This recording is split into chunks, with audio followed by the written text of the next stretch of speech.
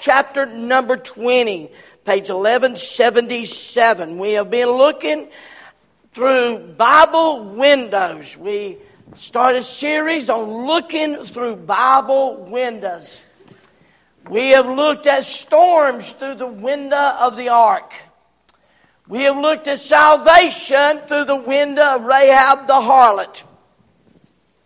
We have looked at criticism through the window of Michael, sarcasm through the window of Michael. And so as we have been traveling through these Bible windows, I trust they have been a blessing. And tonight we want to look at church members through the window of Eutychus. And I thought about doing this, and I thought, well, I don't know, this just really would not be good. But I was going to do Bible trivia and say, how many could tell me who Eutychus was? And but we'll let you know in on who that is. Let's all stand together. Acts chapter 20, begin reading verse number 7. And upon the first day of the week, when the disciples came together to break bread, Paul preached unto them, ready to depart on the morrow, and continued his speech until midnight. Let me just stop and say this. Hallelujah. Praise God. If you think I'm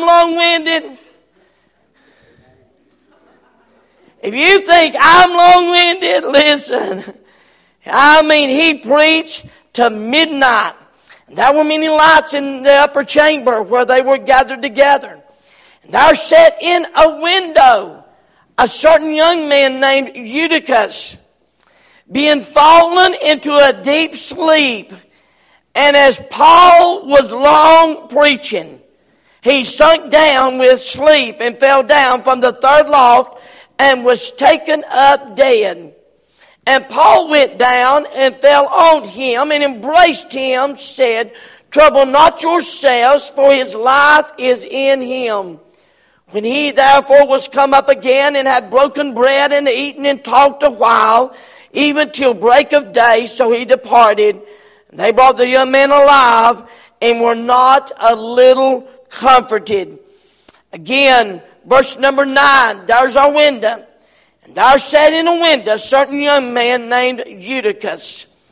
And so with the help of God, we want to preach on church members through the window of Eutychus. Let's go to the throne of grace and ask the Lord to help us. Eddie, how about you praying, brother?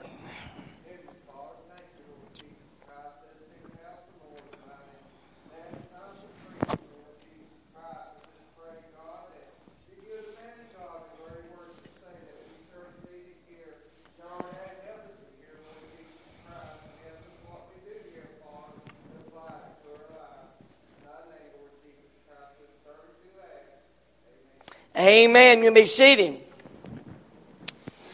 Let me begin tonight by asking a question.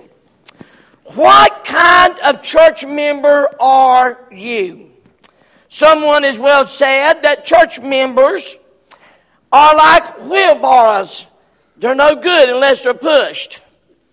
Some are like canoes. They need to be paddled. Some are like kites. If a string's not kept on them, they'll fly away. Some are like balloons, they're full of wind and ready to blow up. Some are like kittens, they're more contented when petted. Some are like footballs, you never can tell which way they'll bounce next. Some are like trailers that have to be pulled. And some are like neon lights that keep going off and on. Amen. Somebody has compared church members to birds, parrots.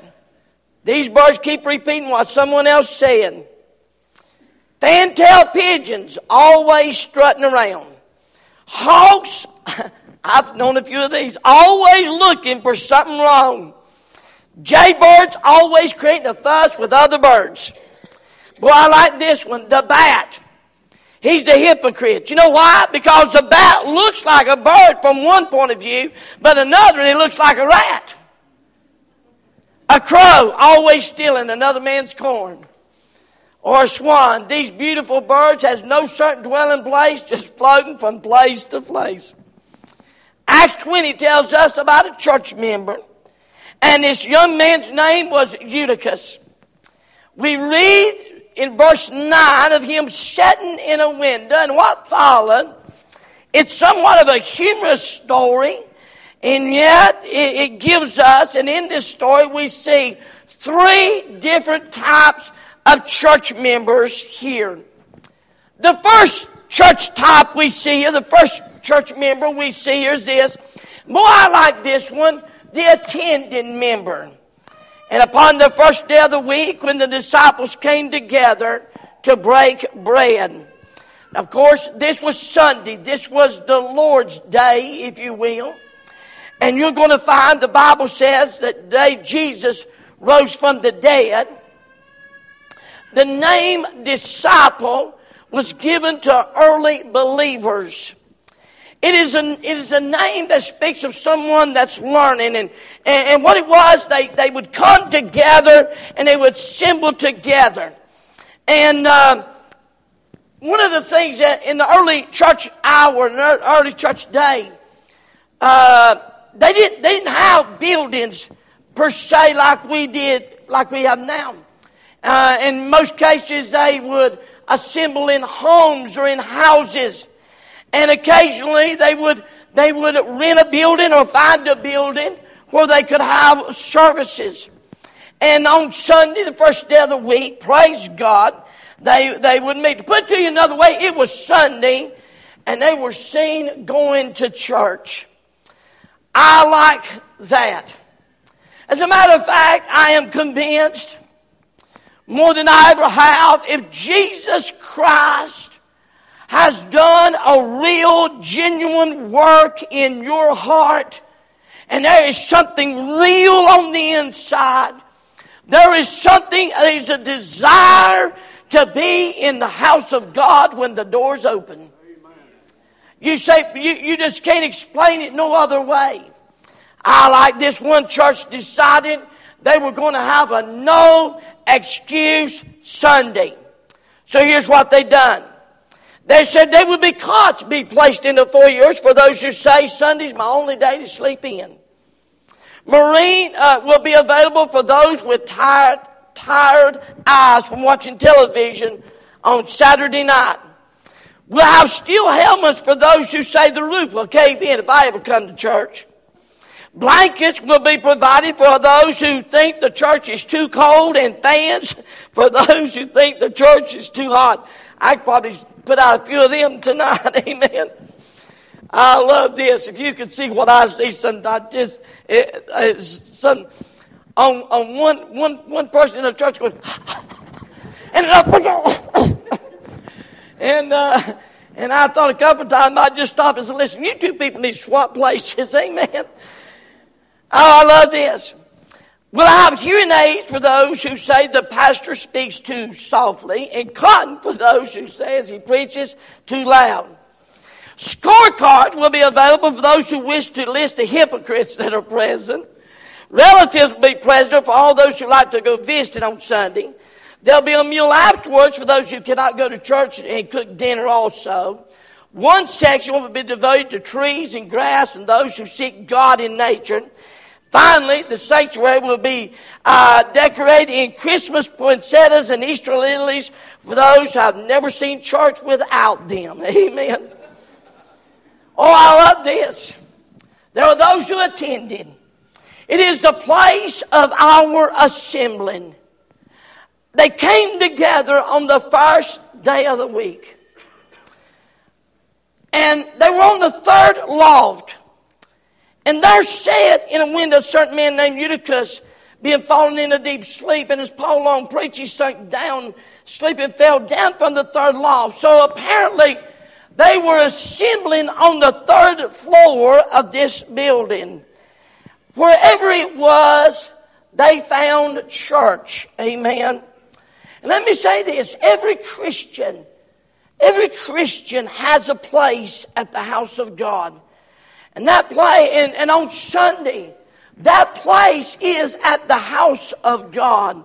And there was a people, and they had a desire, and they had a longing in their soul.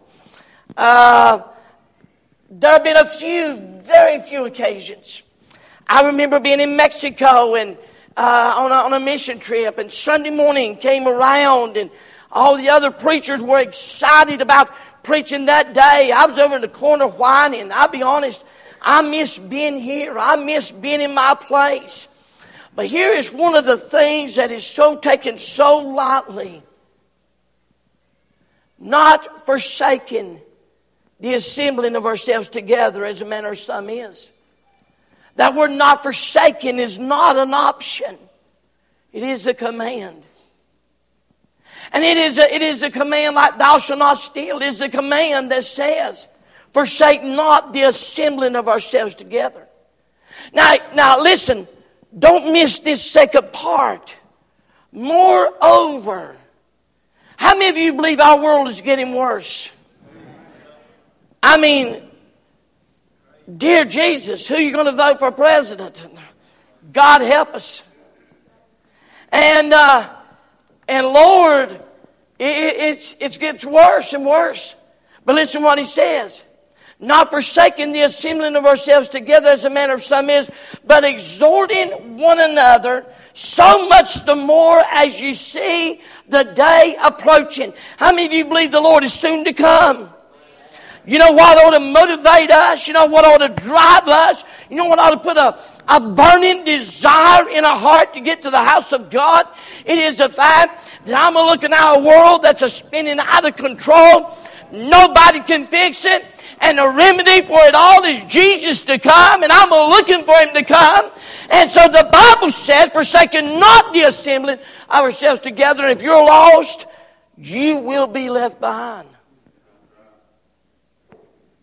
You will be left behind. Well, I don't believe that. What you believe about it ain't going to change nothing. You're still going to be left behind. Oh, it's amazing. Not only was it a place of our assembling, but the purpose of our assembling. They gathered to honor the Lord. And upon the first day of the week when the disciples came together to break bread. Now, the breaking of bread was what you and I call the Lord's Supper. The early church did the Lord's Supper every day. Every day. I'm probably running a rabbit here, but it's a big fat rabbit. It needs to be run a little bit. The Bible speaks in Corinthians about if you're hungry to eat at home. People misunderstand that. What had happened in the church of Corinth was this. Every day they had communion. But the communion had turned into an all-out buffet and a meal. And they had lost the significance of the communion. And the Bible says in Corinthians, Paul, he blasted them for it. Said, if you eat, you need to eat at home. He said, when you come for communion. And so they had missed that. So every day they had the Lord's Supper. And when they assembled, it was a time to remember and to reverence.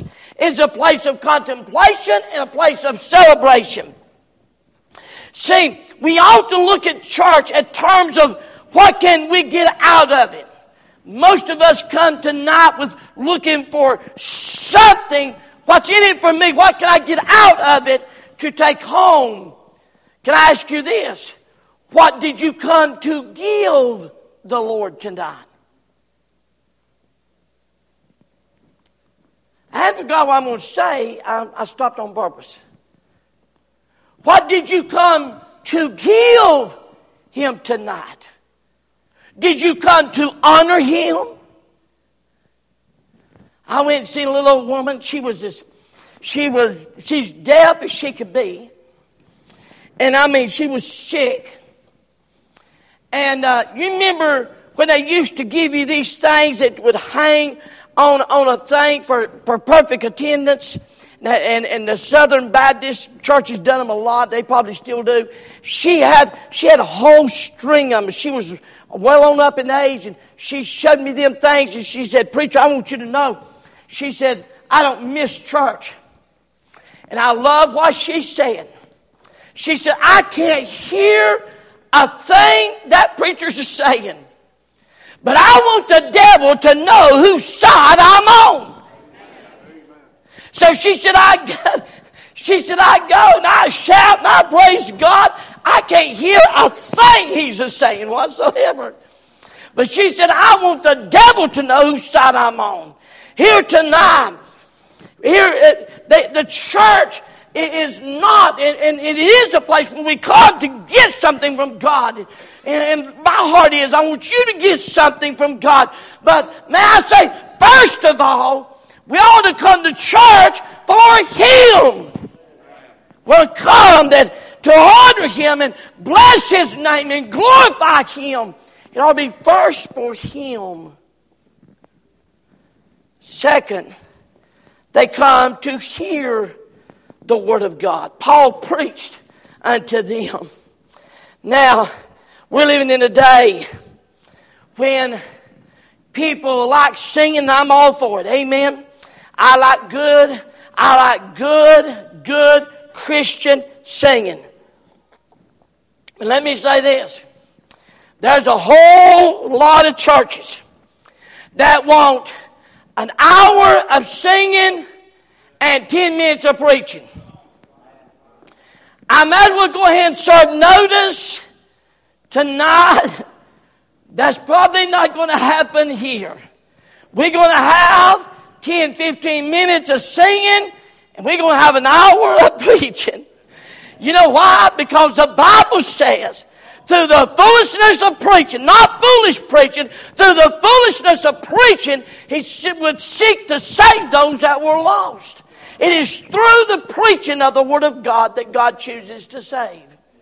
I appreciate songs. I think songs can help us to worship. They certainly have their part. Amen. But let me just say this.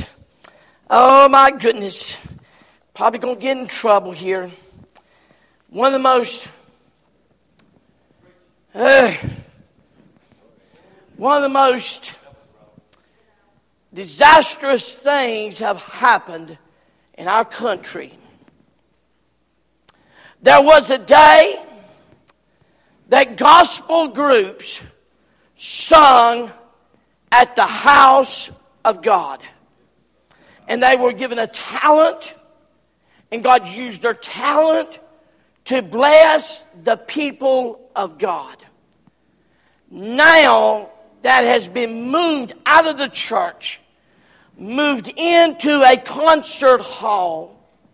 It has become entertainment, and the great talent that was to be used to bless and ready people for worship now has become entertainment, all in the name of Jesus. Here's what's so damning about it. I have met more than one person said, boy, I went to a scene like that. Oh, got the fuzzies all over. I'm so close to God. What, did you go to church on Sunday? No, I wasn't able to go on church on Sunday. And what it does, it moves the flesh. Now look at me now. Don't you boo me out. Me and Darlene dated in the 70s. And me and her, we go up to Abley's and eat because they play music in the 70s. And we go up there and eat and smile at one another, remembering the songs that we used to listen to in the 70s. Now, some of you, it would be in the 50s or 60s. And, but we would listen and you know what's amazing? Is that music brings back all these memories of when we were just so young and we just started dating and dumb as a box of rocks. And look, you know, it brings it all. The power of music moves this flesh. Now, I know God uses it. Praise God for it. Psalmist David would play music for the worship. Music was a real part of worship. It's a vital part of worship. But can I say this? In this story here, Paul preached. He gathered to hear the Word of God. And the Bible says in the last days, Bible says in the last days, there would not be a famine of bread and water, but there would be a famine of the hearing of the Word of God. Now, we're just us here tonight. Can I ask you a question? Have you ever done this? Have you ever sat on a pew, smiled at the preacher, and acted like you was listening when your mind was 100 miles away? Are you doing that now? Do I need to pray God give you the itch? So you start scratching and we all know what you're doing? Oh, I've done it. We've all done it, have we not? You know why? Because the devil does not want you to hear the Word of God. And if you're so set in what you believe, why don't you want to hear it? You mean it may convict you? God may convict your heart. God may have some. And by the way, if you think it's because of what somebody else has said, it may be Holy Ghost conviction speaking to you. Don't miss when He's speaking. Now I love this. The Bible says He continued preaching until midnight. I heard about a fellow who got up in the middle of the sermon and started leaving. The pastor stopped him and said, "Where are you going?" He said, "I'm going to go get a haircut." The preacher said, "Why didn't you get one before you came?" He answered, "I didn't need it." He's long-winded. Wherefore, my beloved brethren, let every man be swift to hear, slow to speak, and slow to wrath. I see number one, I see attendant members. Number two, I see apathetic members. I draw your attention to Eutychus. And they're sitting in a window, a certain man named Eutychus, being fallen in a deep sleep. Now the question comes, why was he sleeping? Well, I will say this. I used to really bother me when people went to sleep when I preached. And I've had it to happen more than once. But when I read this, I just had me a shine fit. This is the Apostle Paul, probably the best preacher in shoe leather besides Jesus. Hey, they went to sleep on him. I've been doing pretty good, amen. And he's just sound asleep. Someone said, "Well, why was he asleep?" Well, his name, maybe is the secret here. Eutychus was the name of a slave. And he may have very well worked in the field all that day and was tired when he came to church. The environment didn't help the situation. The Bible said there were many lights in the upper chamber where they were gathered together. James Hastings made this statement. He was a historian, wrote the place was hot, close, and stuffy. The oil lamps made the atmosphere oppressive, and the small eastern windows were not good for ventilation, and fresh air was very little. And after a hard day's work, he may very well had just been very tired, and to get a breeze was sitting in the window. Whatever the reason, he fell sound asleep. 1 Thessalonians 5:6, therefore let us not sleep as do others, but let us watch and be sober.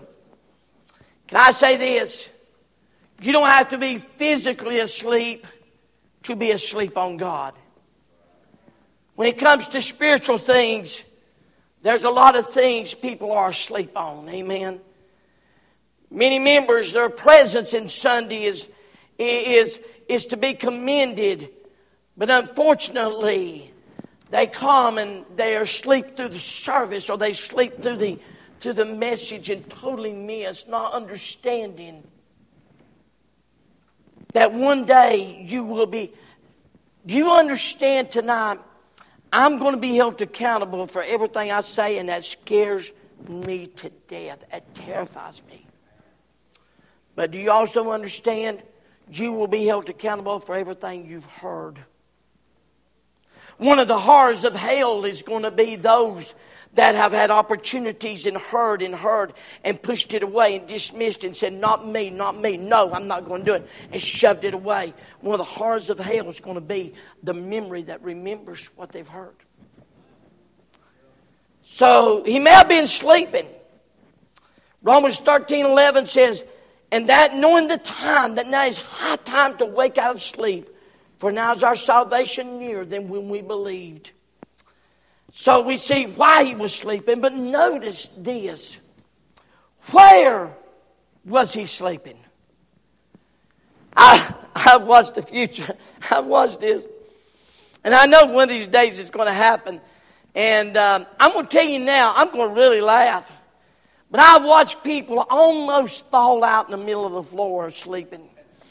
And when it does, I tell you, I don't care. Whatever happens, I'm just going to bust out laughing. If I get fired, I can't help it. I'm just going to, because I know it's going to happen. Here's a dude. He's sitting there was a certain young man named Eutychus been fallen in a deep sleep, and Paul was long preaching. He sunk down with sleep and fell down from the third loft and was taken up dead.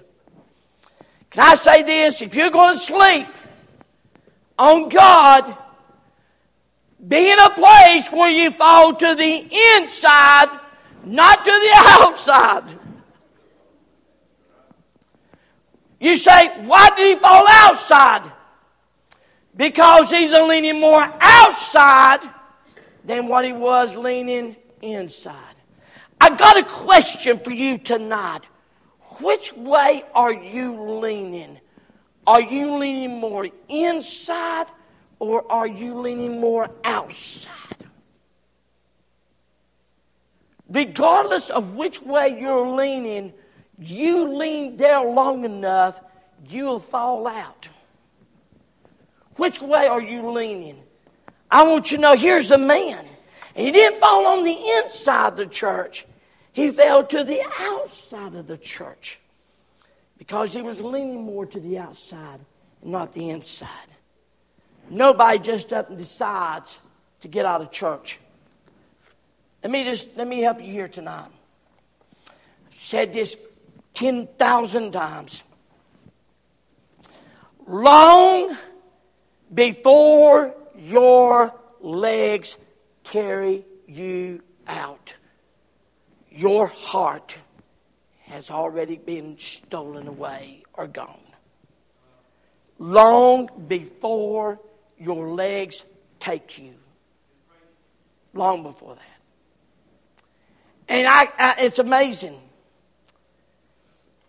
For Demas hath forsaken me, having loved this present world, and is departed. Which way are you leaning? Hey, young people, we got a good crowd of young people here now. Which way are you leaning? Are you leaning towards doing right? Or are you looking for the opportunity to do wrong? I said this the other week and I'll say it again. I say it again because our young people need to hear this. And I don't know, parents. It seems like we're afraid to tell them. We're afraid they're going to get mad or afraid of this or afraid of that. Somebody better get bold enough to tell them the truth. Quit making excuses for the choices that you make. Elijah's gone to the bathroom. We'll talk about him right quick. He lost his billfold. That's nothing unusual. I love this.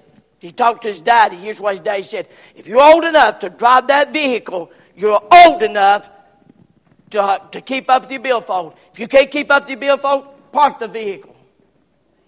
Amen. That's what he needs to hear. That's exactly what he needs to hear. Thank God he found his billfold. Amen. The landscape of Christianity is littered with those who used to be faithful and love God in regards to what they say. They walked away from the Lord. Are you in danger of falling out the window? Have you let someone woo your heart away from God and the things of God? Like Eutychus, you find yourself falling out of church. Somebody wronged you so much that becomes more important than coming to the house of God to worship Him. I'm amazed at that. I'm amazed at what, it's amazing to me. Somebody does us wrong. And we elevate them to a status bigger than our God. Because if we're worshiping God, He's what's most important. By the way, I don't care who's wronged you, but nobody's wronged you as much as we have wronged God. And He forgives us. I'm telling you how to. He was an apathetic church member. Then I see number 3, an awakened member. In Acts 29, and he was taken up dead. Now, I've had a lot of strange things to happen in days gone by.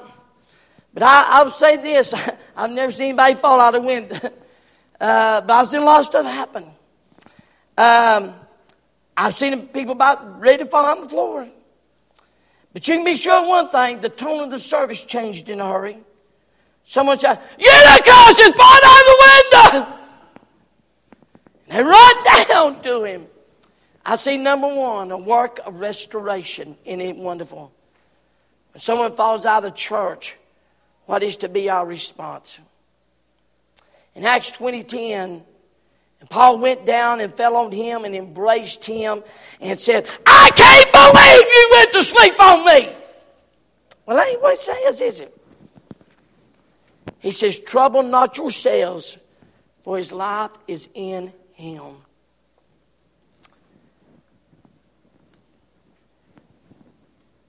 I don't even know why I'm going here, but no doubt it's for somebody. When someone falls out, this is the attitude that every one of us ought to take. Now, I'm not going to stand here and lie to you and tell you I've always had this attitude. I'm not. But I'm working at it. I'm working towards this kind of an attitude. Number 1, we ought to pray for them. We ought to just simply beg God to help them. Number 2, if they wronged us, we ought to forgive them. I just simply forgive them. The Bible says when those despitefully use you, He said, be good to them. I probably never forget this as long as I live. I mean, I had a major confrontation with a fellow in a little white church down here, and I got very angry with this fella. And we got very confrontational. And it wasn't publicly, it was after service, but nevertheless, it's very confrontational. The next day, he called me and said, could the church help me with some food? I want to put a bomb in his car. Don't want to feed him. This is the power of good men. I called Brother George. I said, Brother George, you know that rascal that caused us all the heartache and aggravation last night? You ain't going to believe this. He called and asked me, would I give him some food? And George, being the man he is, he said, Pastor, reckon what the Lord would do. Don't you reckon the Lord would just feed him? I thought, some rat poison maybe, but I don't want to give him none. And I said, yeah, George. Yeah, George, okay. And I've never forgotten that. I've never forgotten that. Because that's exactly what the Lord would have done. You know what it ought to be? Now, there's sometimes people leave, we can't change it. I mean, it's just that simple. It just can't be changed. But let me say this. When you run into them, here's what I want you to tell them. Now, they're not going to agree with this. They're not going to like this. But you tell them this. Well, I tell you what the preacher said. The preacher said he loves you and anybody's welcome back. I want our church to always be where people come back. Now, it's not going to always be that way. I'm saying our attitude, not what they do, what we choose to do when we come to the house of God. When we come to the house of God, there ought not be anything between us and our God There should not be anything that keeps us from worshiping Him. The work of restoration. You'll find the Bible says that Paul fell on him. It said, trouble not yourself, his life is in him. Galatians 6:1, brethren, if a man be overtaken in a fault, ye which are spiritual, restore such a one in the spirit of meekness, considering thyself, lest thou also be tempted. The Bible says in Acts 20:11, when he was therefore come up again and had broken bread and eaten and talked a while, even until the break of day, so he departed. There's a work of restoration. There's a work of consolation. And they brought the young man alive and were not a little comforted. There's a restored member. They was a revived member. You can be sure when a Eutychus got back in the service, he never fell asleep again. You can be sure he was wide awake in every service. Furthermore, you can be sure he never sat in a window again. You can be sure he wasn't trying to get from God. He was trying to get as close to God as he could. Tonight, where are you? What kind of church member are you? Oh, the word comforted means to be invited or drawing near. Not only was Eutychus restored, but everybody else was wide awake too. Everybody else. Amen. In fact, they were so revived in verse 11, he talked a long while, even till break of day. So he departed. Then all of a sudden, time was not an issue. And so here tonight, what kind of church member are you? You say, well, I'm an attending church member. Praise God for that. Are you an apathetic church member? Do you need to be an awakened church member? Of course. Tonight, just a little bit, we got a young man that's going to come up and join the church as far as this body of believers. But that's not what makes you a part of the church. You can be on the roll of Solid Rock Baptist Church, but that is not what makes you part of the church. What makes you a part of the church is to recognize, first of all, that you're lost and undone without a Savior. Second thing, you have to recognize and believe that Jesus Christ mounted a cross and shed His blood for your sins. Not your good works, not your abilities, not what you do. None of that will get you to heaven whatsoever. I'm a pastor, I'm a teacher, I'm a deacon, I'm this. None of that, all of that, that don't mean a thing. None of that gets you to heaven. We have to trust that Jesus Christ mounted a cross, had me in mind, shed His blood and said, whosoever, that was me one day, whosoever should call upon the name of the Lord, not maybe, not hope so, not guess so, not think so, shall be saved. And that day at 11 years old at Eutychus Grove Baptist Church, I got birthed into the family of God. And you know what? It's so amazing how God made us. You can take the DNA of a person, and you can take the blood of their child and run a DNA test, and there's no way humanly possible that they can deny parents and children. You say, that ain't my kid, but they can do a DNA test and say, there is no doubt about it, that child belongs to you. I got birthed into the family of God. My DNA is in His blood. His DNA is in my blood. Amen. And because of that, He can never deny me. Amen. He can never deny who I am. Do I always act right? No. Does He have to chastise His kids? Yes.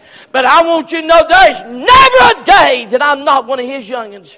Never a day. Never a day. And I praise His holy name for that. Are you? What kind of church member are you? Let's all stand to our feet. Every head bowed and every eye closed.